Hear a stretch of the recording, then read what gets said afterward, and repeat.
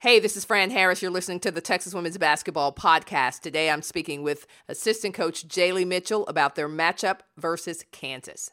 Coach, last year Kansas had somewhat of a down year. This year they are playing really well. What kinds of problems do they pose for this Texas team?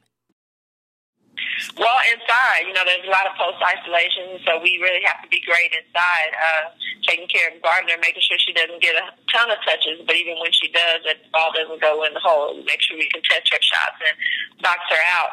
And also guarding their penetration. They get a lot of threes off the driving kick, so we have to guard the ball and make sure we're not having to help each other so much where we're giving up open threes. They play a lot of 4-out, 1-in. Of course, Chelsea Gardner has always been really good on the inside, so she's taking care of the paint, and they have a lot of scorers on the outside that can put the ball in the hole, whether it's penetration or they're kicking out for three. They're shooting the ball really well.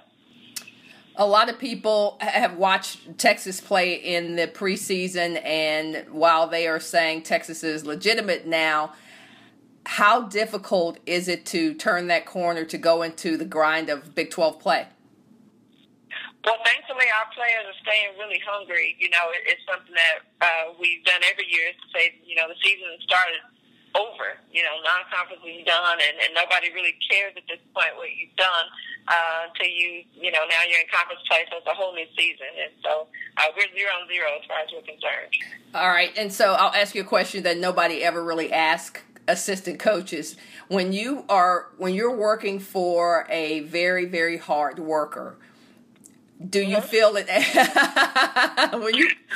I'm going there. When you work for a very, very hard worker, is there any pressure on you to make sure you cross every T, dot every I? Do you feel that pressure at all? Well, it's not necessarily pressure to me. I do know Karen watches the same amount of film that I watch, if not more.